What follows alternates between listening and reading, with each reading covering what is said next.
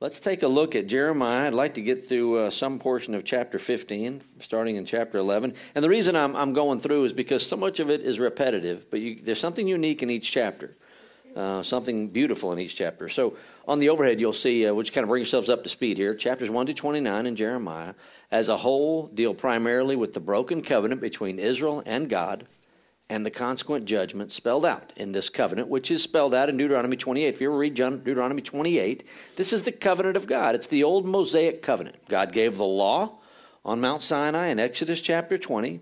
And in Deuteronomy 28, it's the first chapters, or chapter 28, verses 1 through 14. God is saying, if you will obey me, I will bless you. I will bless your socks off. Everything will go just right if you'll just obey me. From verses 15 onward, or verses 16 to the end of the chapter, and they're long. I mean, it's like triple the things of curses that there are the blessings. If you disobey me, here's what's going to happen to you. And you know, when you look at it today, I want you to know that Israel today, if Israel would just begin to obey God, which means they need to receive their Messiah, this could be the most powerful, unbelievably wonderful nation on the planet. They forfeit so much. You wonder why they're in the situation they're in. But if they just would obey the Lord God, if they imagine the world would look to them, no one would even come up to them or would even encroach upon their borders to hurt Israel, if they would just obey God. And obeying God begins with receiving Jesus as the Messiah. But they didn't. They haven't. And they will not until a time in which God has designated. And as a result, they are cursed. Everything that happens to them, they're cursed. Now, we're pro-Israel because we don't want to be against Israel. But these people hate Jesus the Messiah.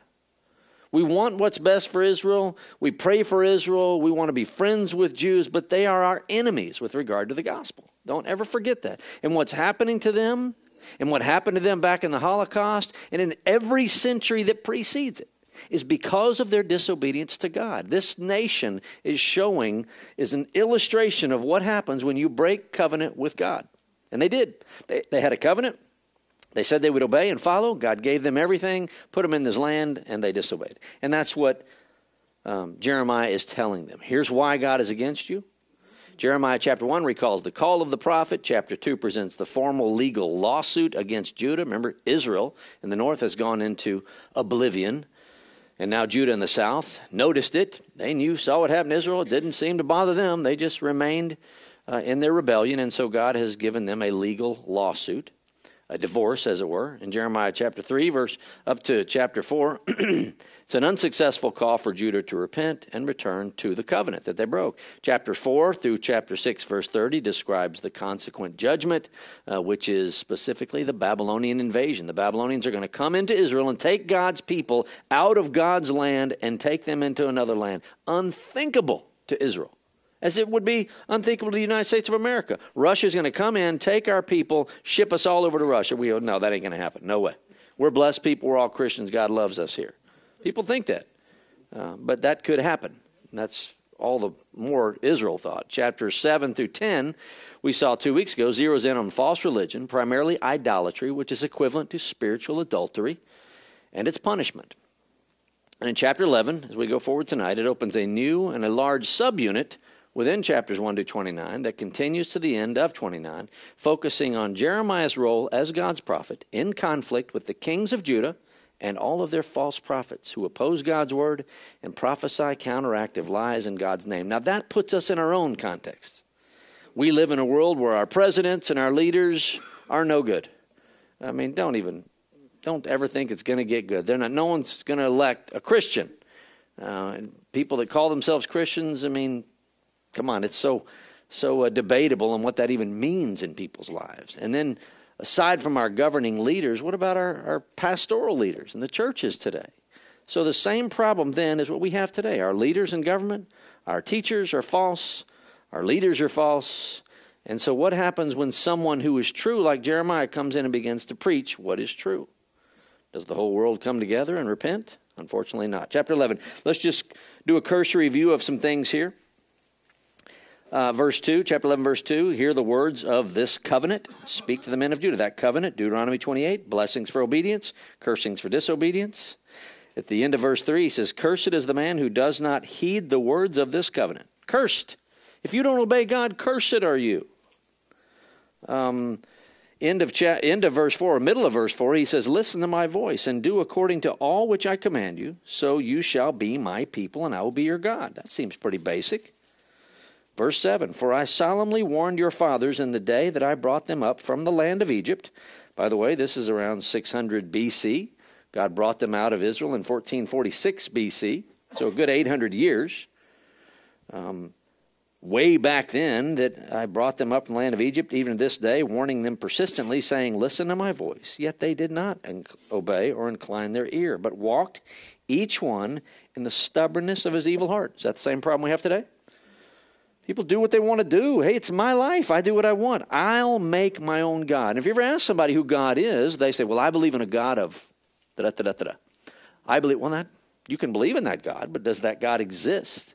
People make up a God that does what they like, that allows them to do and be what they want to be, do what they want to do. That's everywhere, but that God doesn't exist. We have one God. There can only be one God, because if there were two gods, then one would lack what the other one has. That means it would be necessary for two gods. There's only one God. There can only be, logically, one God. And that God has expressed himself, shown Israel who he was, and they were supposed to shine the light of God to the world. They didn't. Look at verse 10. They have turned back to the iniquities of their ancestors who refused to hear my words, and they have gone after other gods to serve them. The house of Israel and the house of Judah have broken my covenant which I made with their fathers. Therefore, thus says the Lord, behold, I am bringing disaster on them, which they will not able to escape, though they will cry to me, yet I will not listen to them. Verse 14. Therefore, do not pray for this people. We saw that back in chapter 7, verse 16. This is the second time God is telling a prophet, do not pray for this people, nor lift up a cry or prayer for them, for I will not listen when they call to me because of their disaster. What right has my beloved in my house when she has done many vile deeds? That tells you that at a certain point, you sin so much rebellion, you get to a certain point, God says, I'm done. I'm finished. I've done all I can do. You're no longer listening. I'm no longer hearing the prayer of a righteous man, mind you. It's not that Jeremiah's done something wrong, but God is telling Jeremiah, I appreciate your heart, but I'm not listening to you. You're asking me to forgive their sin. You're asking me to make everything right. I'm not doing it. I'm done listening. Stop praying it. Can you imagine that? Verse 17, the Lord of hosts who planted you has pronounced evil against you because of the evil of the house of Israel and the house of Judah. Look at verse 19. Actually, verse 18. So Jeremiah has been told not to pray. Not necessarily command that he would be in sin if he did, because he continues to do so. Verse 18, moreover, as if it couldn't be worse. Moreover, the Lord made it known to me, and I knew it. Then you showed me their deeds. But I was like a gentle lamb led to the slaughter. And I did not know that they devised plots against me, saying, let us destroy the tree with its fruit, and let us cut him off from the land of the living, that his name be remembered no more. Middle of verse 20. Let me see your vengeance on them, Jeremiah says. For to you have I committed my cause. Therefore thus says the Lord concerning the men of Anathoth. Who are the men of Anathoth? Look at Jeremiah 1:1. Where's Jeremiah from? The words of Jeremiah, the son of Hilkiah, of the priests who were in Anathoth, the land of Benjamin. These is his hometown folks. His hometown people are going to betray him. He's like a lamb to the slaughter. Don't pray for them anymore. I'm not listening anymore. And he lets him know they're going to betray you, Jeremiah.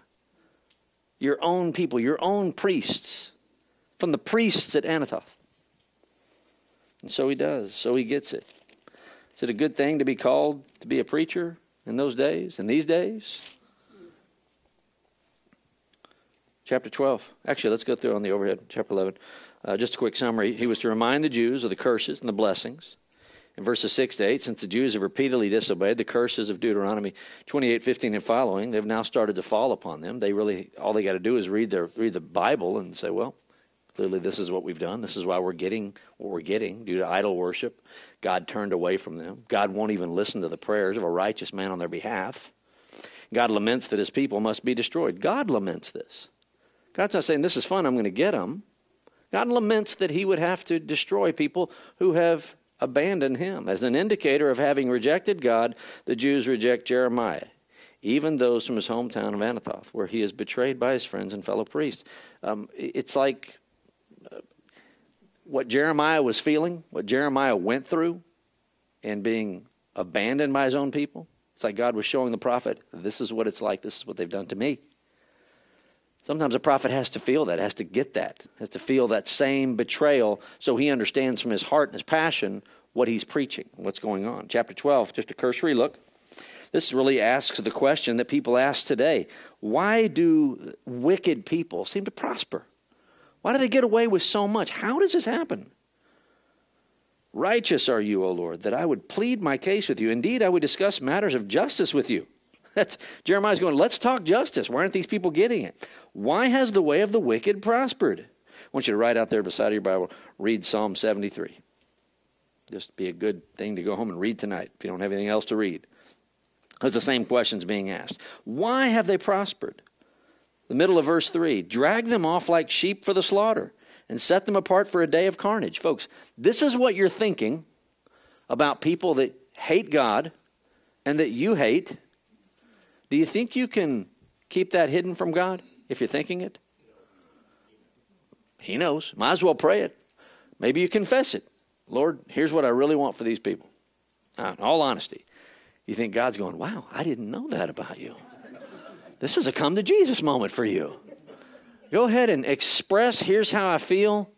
Lord, I would really love to love my enemies, but this is how I really want. This is what I want for them. Okay. Lord, if you would, convert them, but if you don't, get them. Amen. And he will. That's what he's going to do. In the third bowl judgment in the book of Revelation, chapter 16, the third bowl is poured out, and it's the worst of the worst. People are dying, millions. What's left of the planet? People are dying horribly, and there's a pause. And the angels come out and say, bless you, Lord. All honor and glory to you, Lord. They deserve it. They deserve it. Why do they deserve it? Because he says, they persecuted your prophets and priests. They persecuted those who tried to tell them that you love them. They persecuted those who told them lovingly, repent of your sins. So don't think it's always bad to pray for the slaughter even, the day of carnage for those who hate God. Verse 5, if you have run with footmen, this is God saying, and they have tired you out, how can you compete with horses? So we ask these questions, Lord, why? Why is this happening? Why am I struggling like this? Why are these people getting away with everything and I'm not? Why is it so hard? Why is my life so difficult, Lord? Talk to me. You know that God never sympathizes with that question. And he never tells us why bad things happen to seemingly good people. Here's what he says. Maybe he clears his throat because God's getting old. He's been around for eternity. If you have run with footmen, if you've run in a foot race with men, with people, and they have tired you out, how are you going to compete with horses? This is God saying, look, I know you're tired and worn out, but are you so dull now? I've got more for you. How are you going to run with horses? How are you going to compete at the highest level when you can't get out of kindergarten? That's what God is saying. And we want more. We say, Lord, let me glorify you. Let me praise and glorify you. Okay, I will let you, but how is it that you're stuck and spinning your wheels in your current trial? If you can't get out of this, how are you going to do that? If you fall down in a land of peace, how will you do in the thicket in the Jordan? Verse 7, God says, I have forsaken my house and abandoned my inheritance. I've given the beloved of my soul into the hand of her enemies. The beloved of my soul, I've given her into my enemies. Imagine doing that with your own children. Your own children defy you and defy you and defy you, and they're your children. I mean, who do we love more on the planet than our own children, our own flesh and blood? They defy you and defy you and defy you. You'll always love them, but at a certain point you say, I've given them up. They are defiant. They are beyond help. I've told them everything I can tell them. Demonstrate everything I can demonstrate to them. Giving them up. This is what God knows how you feel. He did this with his nation, with his people, giving them over into the hands of enemies. Verse 8, my inheritance has become to me like a lion in the forest. She has roared against me. Therefore I have come to hate her. I have come to hate her.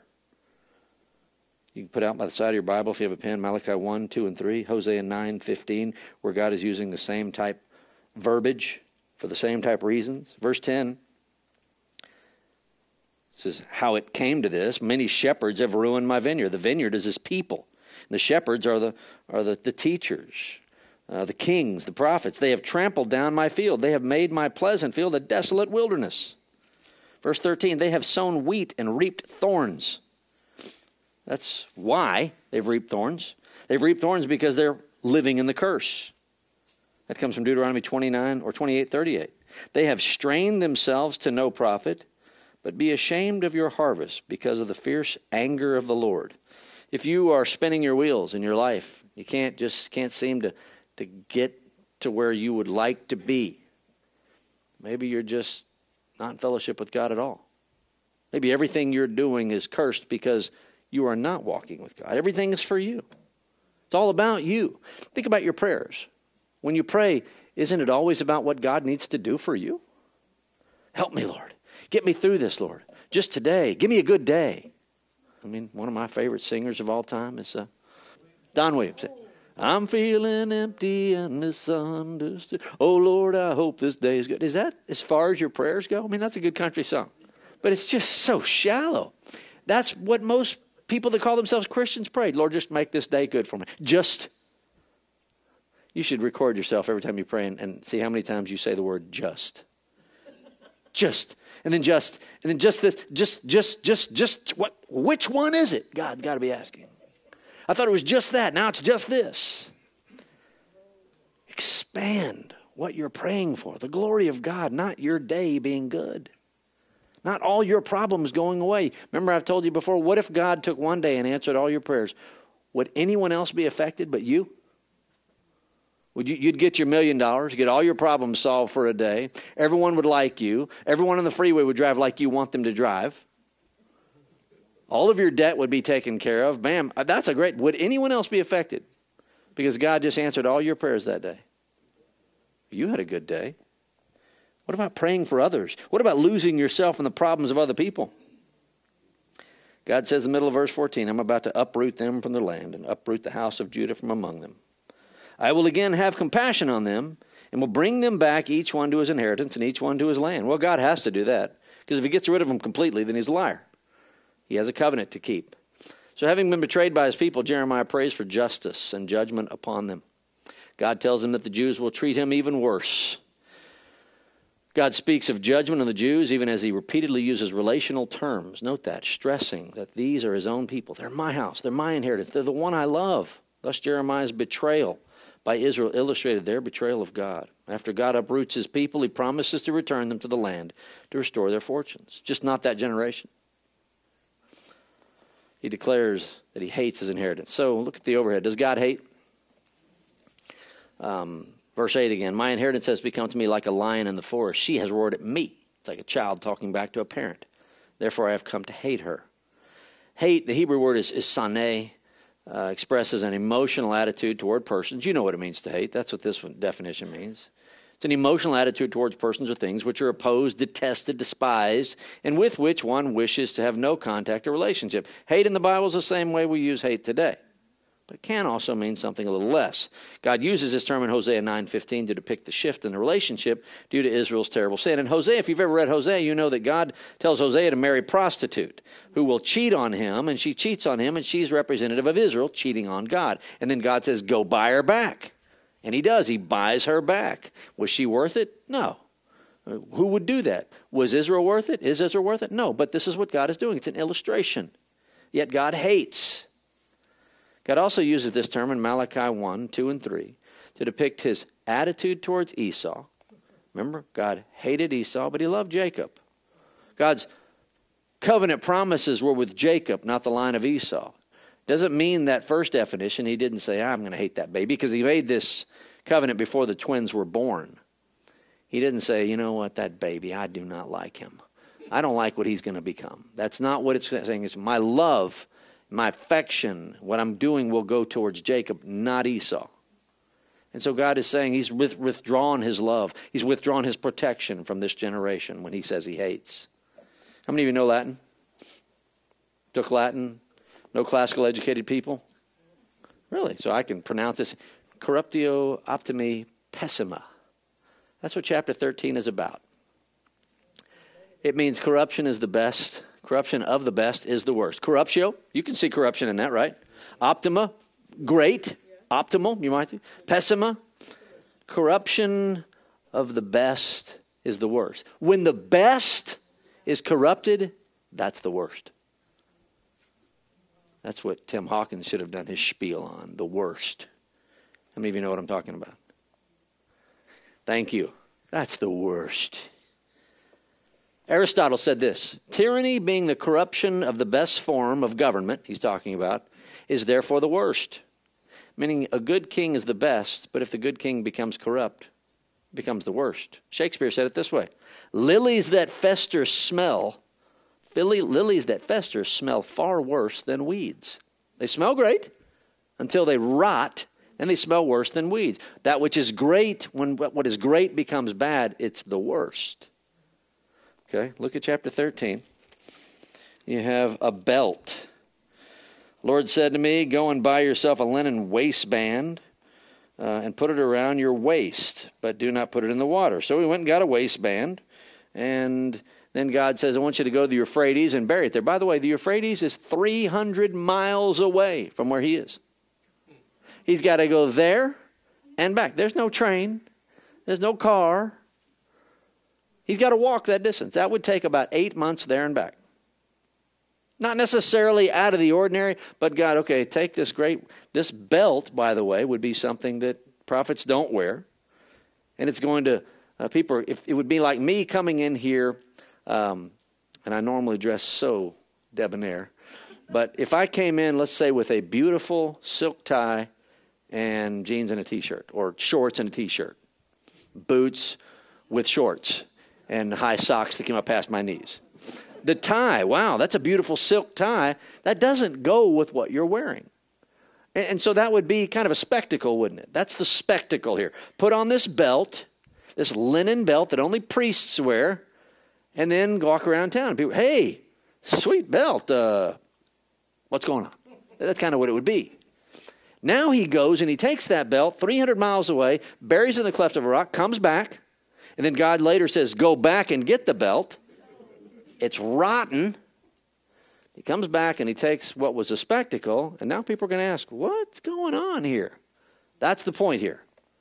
So that which was great, but when it becomes bad, it's really bad. Jeremiah's linen belt was not part of the prophetic wardrobe, and he's a prophet. Now, we also know he's a priest, though. It was a priestly garment, as Leviticus 16:4 tells us, to wear a linen belt. When Jeremiah put on his new belt, he became a public spectacle. That's what I said. I used the same illustration there. By going 300 miles away to allow it to rot in the Euphrates, he could return with a celebrated belt, giving him the perfect opportunity to explain his prophecy. What was the best has become the worst.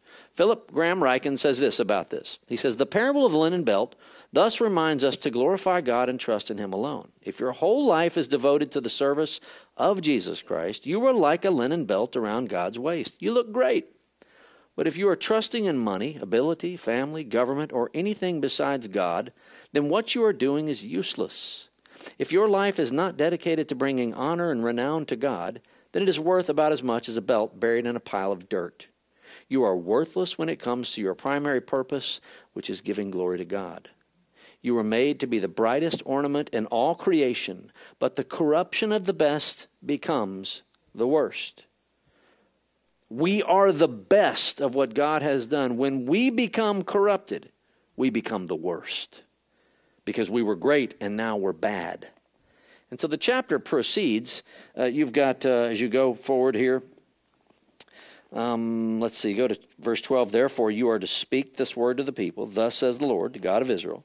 Every jug is to be filled with wine. Everybody will go, yeah, that makes sense. Perfect. What a brilliant prophecy. And when they say to you, do we Do we not know very well that every jug is to be filled with wine? Then say to them, Thus says the Lord, Behold, I am about to fill all the inhabitants of this land, the kings that sit for David on his throne, the priests, the prophets, and all the inhabitants of Jerusalem with drunkenness. In other words, Jeremiah is saying, you people are the jug, and I'm about to pour my wrath into you, and you're going to explode. That's what wine does in wineskins. And old wineskins. Your old wineskins. That's the next picture. The first picture is the linen belt. You're like that. You've become the worst. You've become this beautiful wine, but you are going to be the worst of wine. It's going to blow up in your face. Verse 16, give glory to the Lord your God before he brings darkness and before your feet stumble on the dusky mountains. And while you are hoping for light, the mountains. What do you do on the mountain? You walk up in beautiful mountains. You walk in the light. What is great will become darkness for you. He makes it into deep darkness and turns it into gloom. And then another illustration in the middle of verse 17. Because the flock of the Lord has been taken captive, say to the king and the queen mother. By the way, the king at this time is Jehoiakim, or Chen, if you will. His mother was Nehushta, hence his mother. The king, just like Aristotle said, the king is supposed to be the greatest. When the king is great, everything's great. It's the greatest. When the king is corrupt, that which is great is the worst. That Latin phrase. Take a lowly seat. Say to the king and the queen mother, take a lowly seat, for your beautiful crown has come down on your head. We see when Israel goes into captivity on 3 different occasions. This is kind of a mini captivity. Around 605 BC, Nebuchadnezzar comes into town, and he takes the nobles out of Israel, out of what's left of Judah, I should say. The nobles. The nobles are going to be the sons of royalty. So if Judah's going to survive, they're going to have to obey the king in Babylon because he's got their children. He's got all the noble children, Daniel of which is one of these people. He's taken the nobles' children into Babylon, 605 BC. He puts a king in place named Jehoiakim. Later on, Jehoiakim rebels, and then he dies. And then his son Jehoiachin, or Ken, he begins to reign just for about 3 months before Nebuchadnezzar comes back. He takes Jehoiachin back to Babylon. And Ezekiel's along with this crowd. This is the second exile, just another mini exile. Later on, he comes back in 586 and just empties everything out and leaves. He gives Jeremiah a choice. You can stay or you can go. Stay here, you can go. And takes what's left. The only people that are left are the poor and destitute that are left, and Jeremiah continues to minister to them. But the point being is he takes Jehoiakim, their king, in front of them, out of their land. It would be traumatic. And what was supposed to be great, because he was evil too, just like his daddy, and what was supposed to be great is the worst. And then he puts another king in place. What's his name, class? Starts with a Z. Zedekiah, who will rebel 11 years later, which brings Nebuchadnezzar back for the 586 destruction. And so you see him giving this picture. Israel, led especially by their leaders, has rejected God's glory and honor, replacing it with prideful arrogance, boasting in the glorious things of the promised land, but not acknowledging that it was God who gave it to them. The best has become the worst. The linen belt, the full bottle of wine, the twilight on the mountainside, the royal family, and the shaming of the prostitute. That prostitute at the end is a woman. It's very vivid. Verse 27, as for your adulteries and your lustful neighings, like a horse neighing, the lewdness of your prostitution on the hills and the field. This is them going out on high places to get closer to the so-called gods, worshiping them. This is, God associates this with adultery. On the hills of the field I have seen your abominations. Woe to you, O Jerusalem. How long will you remain unclean? Where does he say it up here? He says,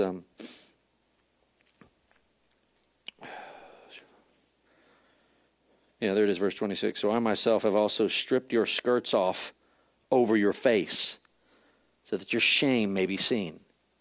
It's going to take, the picture is taking a woman and taking her skirt and putting over her face, and all of her nakedness shown. This is what God is going to do to Israel, to his people. Hence this picture lesson, shaming of the prostitute, to teach them all the same lessons. These are 5 pictures of man's total depravity. They show what sin looks like and what the judgment it deserves. They show what human beings become when they fall short of the glory of God, corruptio optima pessima. When that which is great becomes corrupt, it becomes the worst. God's people are supposed to be great, and they have become the worst.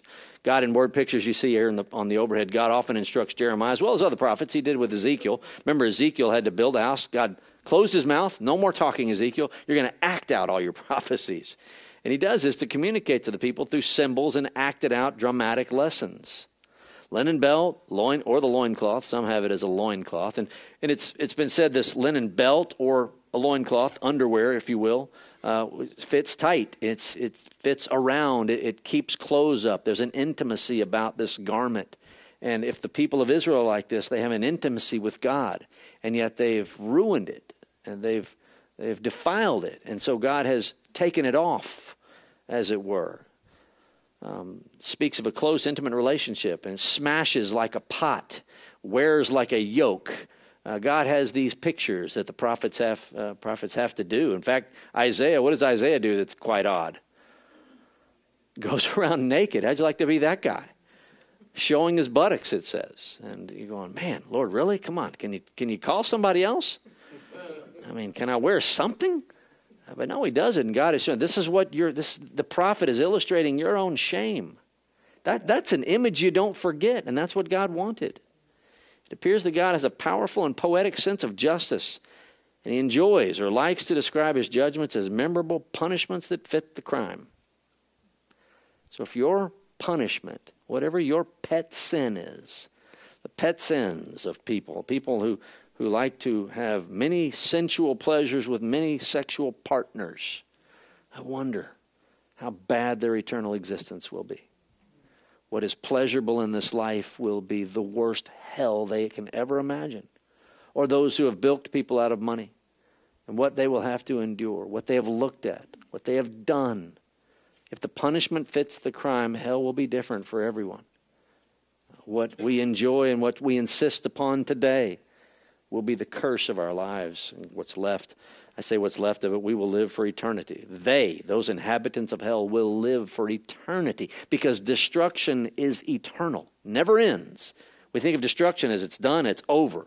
But the destroying goes on for eternity. Oh, hell. Hell is so horrible. I find myself thinking of hell far more than I think of heaven. I can't help it. It's so horrible. It's the worst doctrine in all of Scripture. You wonder, can it be real? Can it be actually real? Are people going to go to hell? Is that what people preach today? It's been taken out of the Bible. Dating back to the 17th century, it was not in vogue. Certainly in our day, it's been kicked out of the Bible altogether. Do you know who talks about hell more than anyone else in the Bible? Jesus. Do you think hell is talked about more in the Bible than heaven? By at least 3-1. Hell is, if we're going to believe in heaven because it's in the Bible, we must believe in hell. We know people that are going there. We know people that are there. It breaks our hearts. And yet God has given a loving message for we preachers, for we evangelists, all of us to preach. It's fair.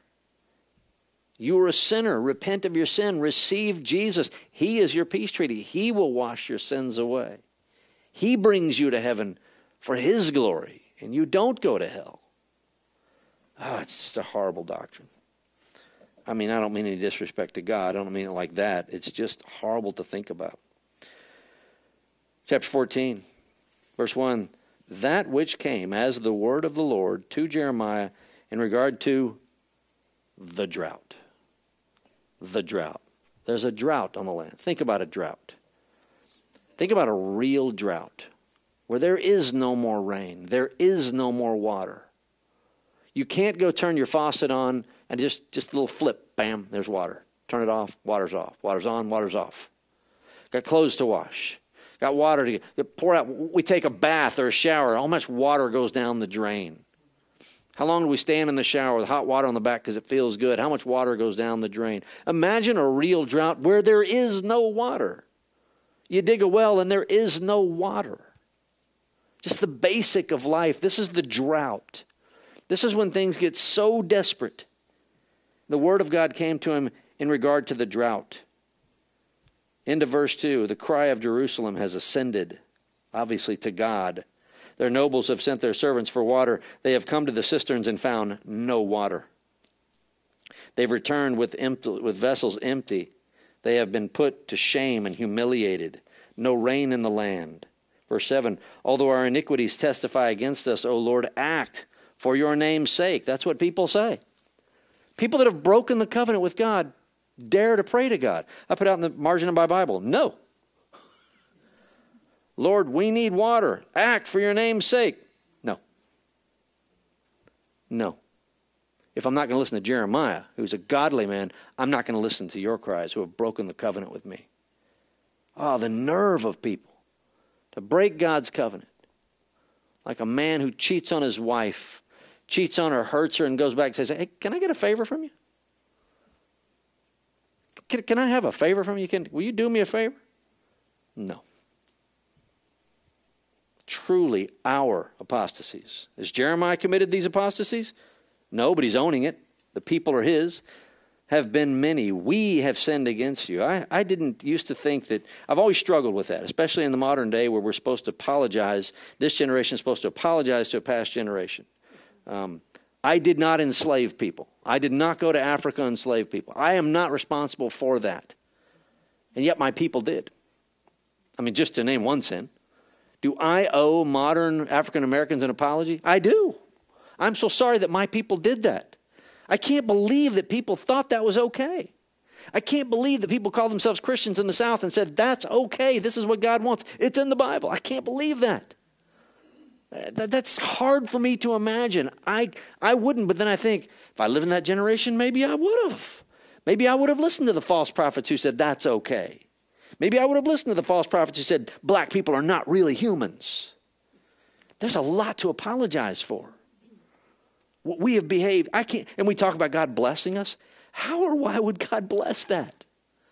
How? Why? Yes, I owe an apology to them. My black brothers and sisters, I'm sorry for my people. I'm sorry for my own racism. I'm sorry for me being a complete, total sinner in every way possible. I hate me. I'm not a good person. I don't deserve anything but hell. I deserve all of that. Because I'm guessing even if I were in the garden, I would have fallen asleep too.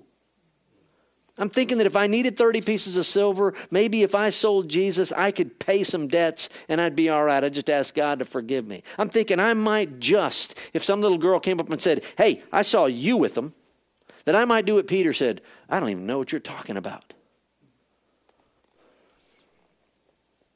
Oh, we have sinned. Jeremiah owns it as his own. Our apostasies have been many. We have sinned against you. Verse 9. Why are you like a man dismayed, like a mighty man who cannot save? This is Jeremiah asking God this. Why aren't you saving these people? Are you not omnipotent, all-powerful? Yet you are in our midst. Are you not omnipresent? Can you not see this God? You ever pleaded with God this way or heard people do so? God never answers it. Because you see, when people, we know from Jeremiah, when people are suffering this way, what am I going to say? It's for a reason. I was going to say, that's a nice way of saying it. I was going to say they deserve it. They deserve it. Israel has constantly rebelled against God. Israel killed their Messiah. Israel continues to hate the name of Yeshua. Hate it. To bring it up in their presence, some of them shiver. Don't say that name around me. Israel hates the Lord. Why are they suffering as they do? Oh, I want to say. And Benjamin Netanyahu, he's an upstanding ruler, an upstanding man. I like him, but he too rejects the Lord Jesus. Why is Israel surrounded by enemies? Why are they tormented? Why are they going through the hell they're going through? Why did they lose 6 million Jews in the Holocaust? The answer, they rejected God. And they are the most important people on this planet.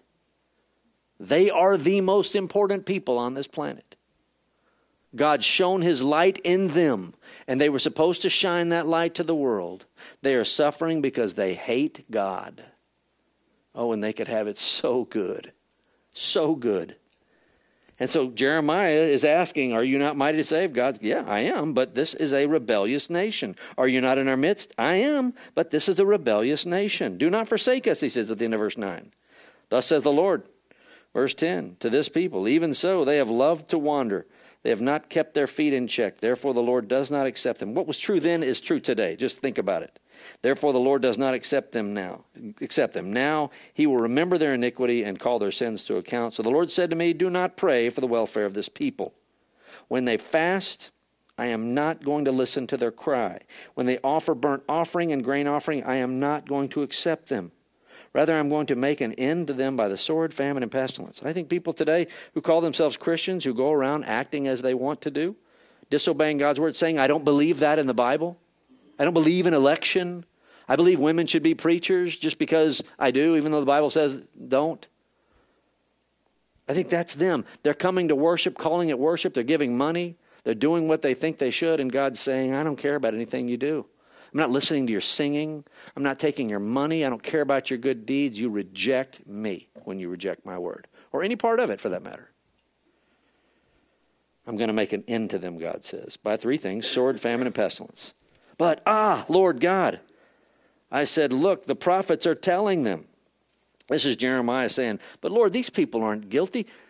The false prophets are telling them these things. They're only believing it because of false prophets. And you and I look today and we look at a church like Lakewood, and we think, oh, those poor people, they're just being fed lies. They're innocent. It's Joel Osteen who's the problem.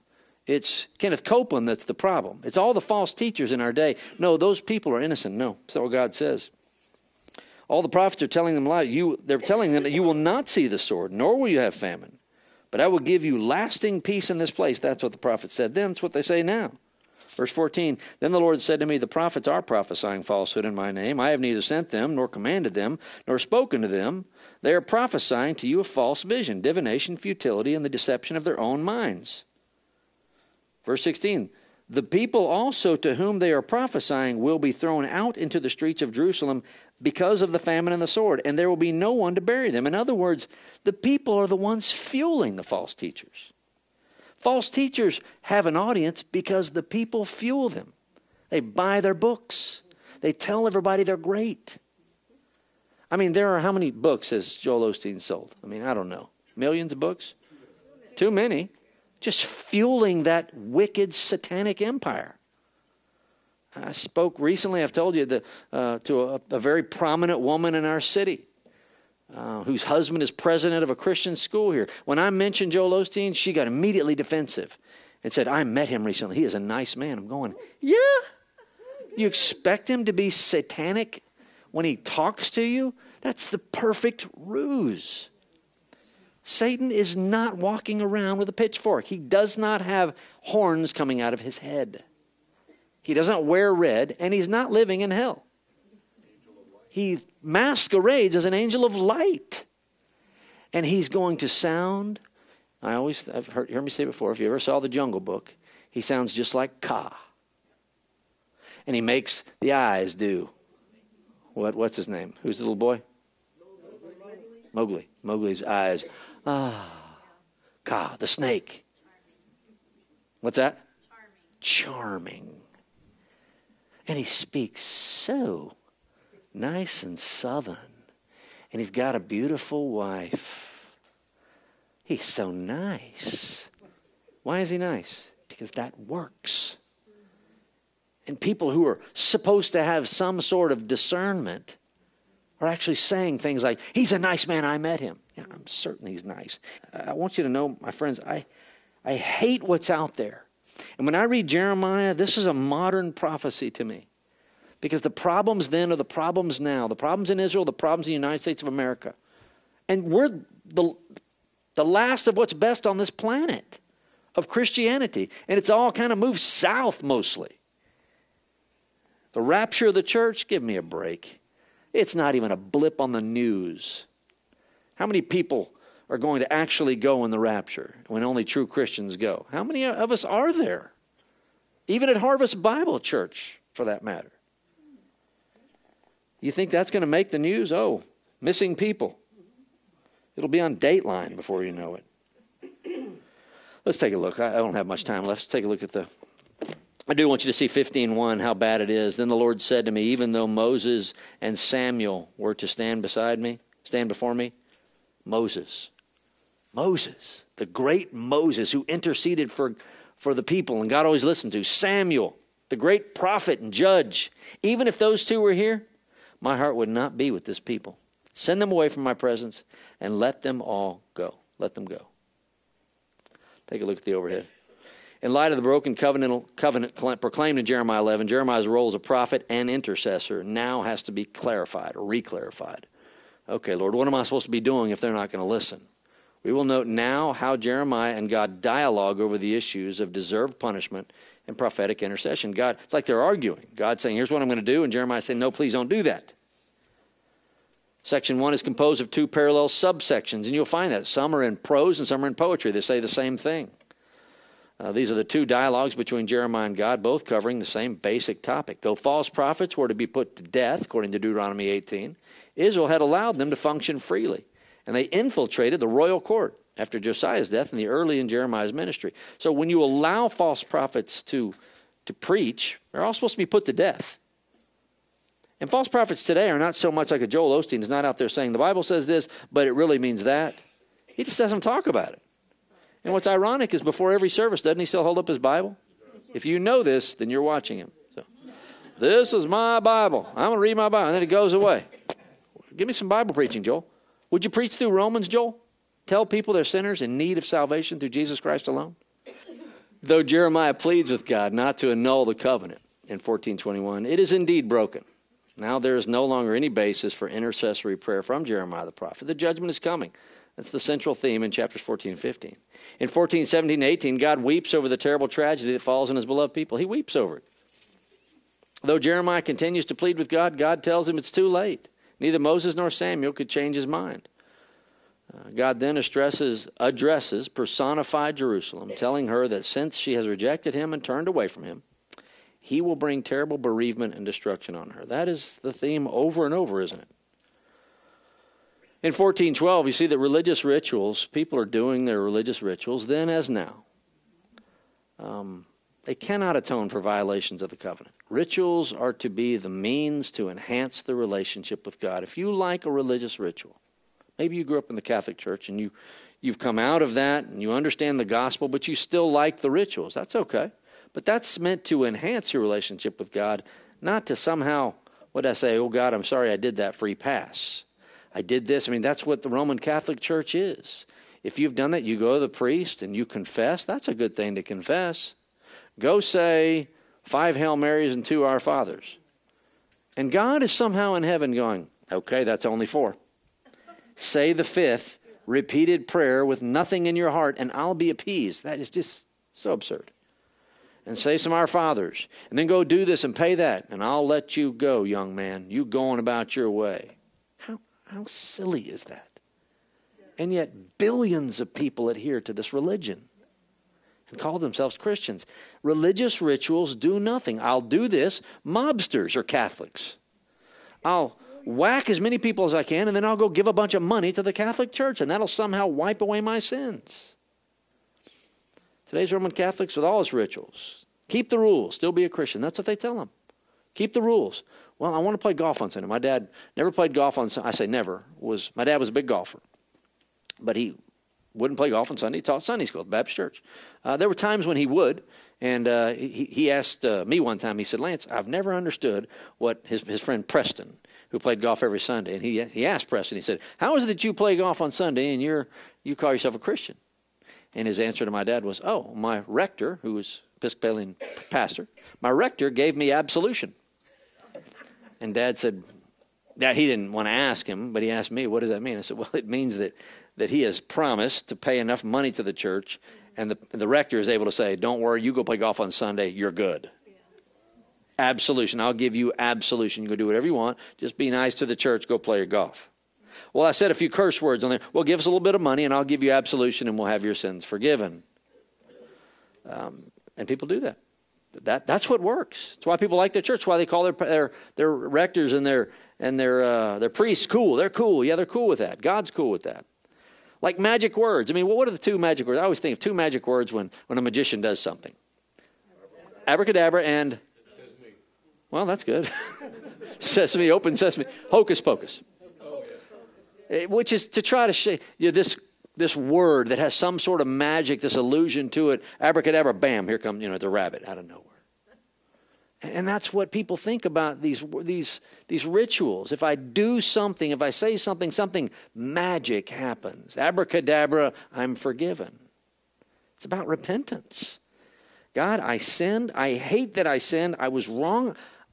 I will not do it again. I'm sorry. I want to give to the church not so that you'll forgive me, but because you did forgive me. It's a big difference, isn't there? 14:13, are the people at fault given that their teachers are false? Yeah, they are. They say that what the people demand, there's no sin and there's no guilt. Don't make us feel guilty. Why don't people come to Harvest Bible Church? There's a lot of them that have been here through the years and heard me say that you are sinners. And that's the whole reason they haven't come back. I know this because I've been told by the friends that brought them. They are not coming to a church where they're told they're sinners. Well, you came to the wrong church. I mean, that's the elephant in the room. I'm telling you as a sinner, calling you a sinner, I'm not trying to insult anyone. I want you to be saved. I want you to understand you've got a problem. And the solution is our Lord Jesus. He'll turn sinners into saints. And he does it through faith and faith alone. Though Jeremiah confesses Israel's sins, this confession is only his. He cannot cover their sin with his intercessory prayer. We cannot get people forgiven. We can pray for people that God would forgive, but that's not going to forgive them. Our heart is there, but that doesn't cover them. Used to have a guy used to mow his yard for years. His wife's name was Linda. I love Linda. Linda was a fine Christian woman, and I knew her all my life, and most of my life. And she actually gave me money to get through seminary. She wanted to help me, and then she died. But before she died, I was talking to her husband, and I knew he wasn't a believer. My mom and dad told me he was an atheist, and I was young enough, but so that would confuse me at the time. But I was about 22 years old, and I was over there. He was paying me money, and I said, you ever considered going to church? I just blurted it out. He goes, nah, Linda does enough praying for us around here. And I thought about that. I thought, is that adequate? I mean, would that save Jim? He thinks it might, but doesn't, does it? Yeah, it doesn't happen. Some quick thoughts. Like Israel, folks today cannot assume that God will bless them and take care of them when they're hostile to him and have no covenant relationship with him through Christ. Does God hear? God hears everything, but is God hearing the prayers of unbelievers? No. There's no covenant relationship with him. I am obligated to one woman in this room to love and protect, and that is my wife. I am obligated to that. And that is who I do. I would gladly help anyone in need or protect anyone that needs protection if I could help. But she is the one I have a covenant relationship with. If I didn't have that, I could not make demands of her. She could make none of me. There is a covenant, not as deep a covenant we have here in membership at the church. If you're a member of Harvest Bible Church, you've signed off, not in your own blood, don't worry, that we are submissive to the leaders of Harvest. We will do that. We may disagree here, but we're going to submit to the leadership just to keep the peace. We're not demanding, we're not tyrants, we're not making you, eat rotten eggs or handle snakes or anything. We're not going to do that, but you do. There is a covenant here at that level. I mean, again, you didn't sign it in blood, and you can leave anytime you want. But there's a covenant. We have an obligation to each other. If you're not keeping the covenant, you can't make any demands. Yet God continues to be very patient with those who repeatedly hear the gospel and yet reject it over and over. Yet at some point in everyone's life, that day is over. We can't assume that God has told me or you, don't pray for these people anymore. I've certainly felt the compulsion to stop praying for people, and I've not lost any sleep over it.